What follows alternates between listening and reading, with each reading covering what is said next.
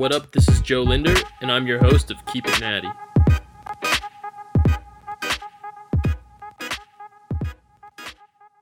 Welcome to this week's episode of Keep It Natty. I'm your host, Joe Linder. Recovery is definitely one of the 4 pillars to being fit, the other 3 being workouts, diet, and supplements. But today, we're going to address some questions listeners on Instagram have and talk about recovery. If you don't give your muscles a chance to grow, they simply won't.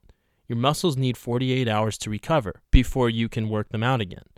A good rule of thumb is if they're still sore, you probably shouldn't put them through a workout.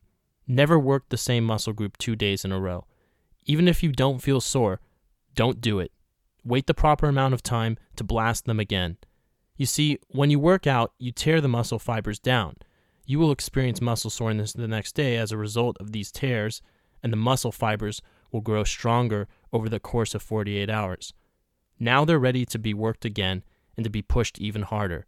Push your limits with each exercise, and you will grow stronger and more aesthetically pleasing. Remember this phrase: train insane or remain the same. Now let's take a look at some of these DMs I've received from listeners and try to help some people out. Alex asks, how much protein should I be eating if I want to have bigger muscles? Well, Alex, a good rule of thumb is to consume as many grams of protein as you want to weigh every day.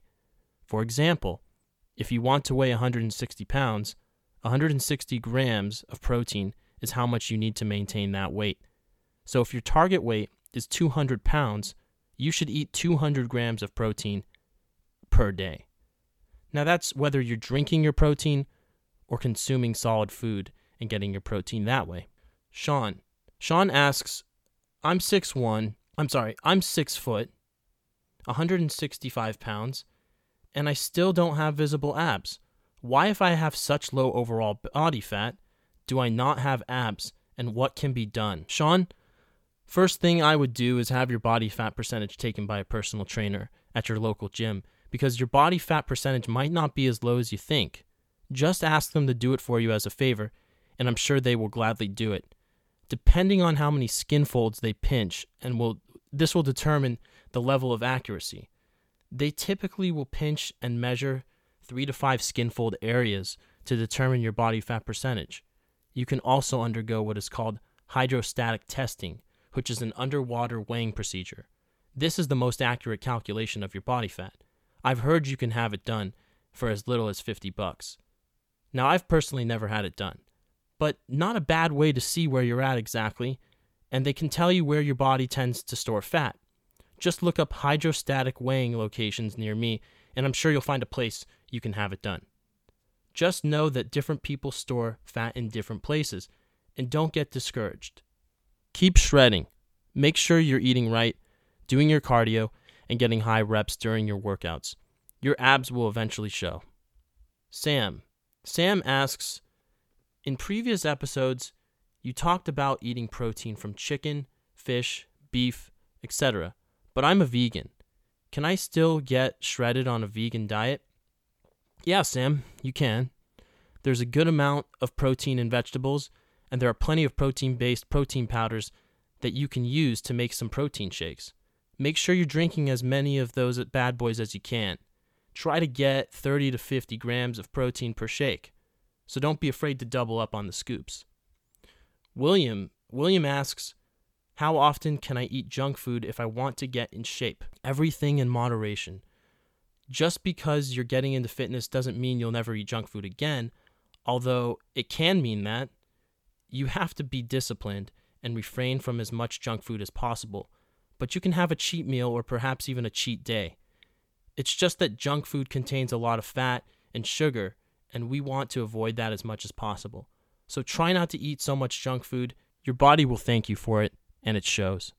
Katie asks, I want to start using weights when I work out, but I'm afraid I'm going to get bulky. Should I stay away from weights altogether or just use them less?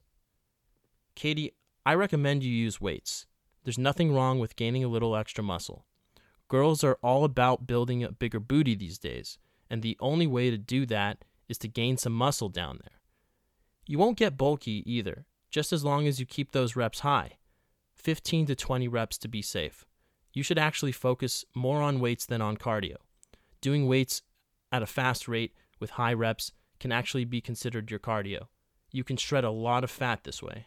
And the last question I'm going to read is from Victor. Victor says, I'm in desperate need of starting a workout program. However, I'm super self-conscious about working out in front of other people. I think this is one of the reasons why I've been overweight most of my life. Can you please give me some advice on how I can overcome this, or at the very least get some good quality exercise without having to go to the gym? Thanks. Victor, eventually you're going to want to go to the gym. One thing you can do is home workouts until you feel comfortable stepping into a gym.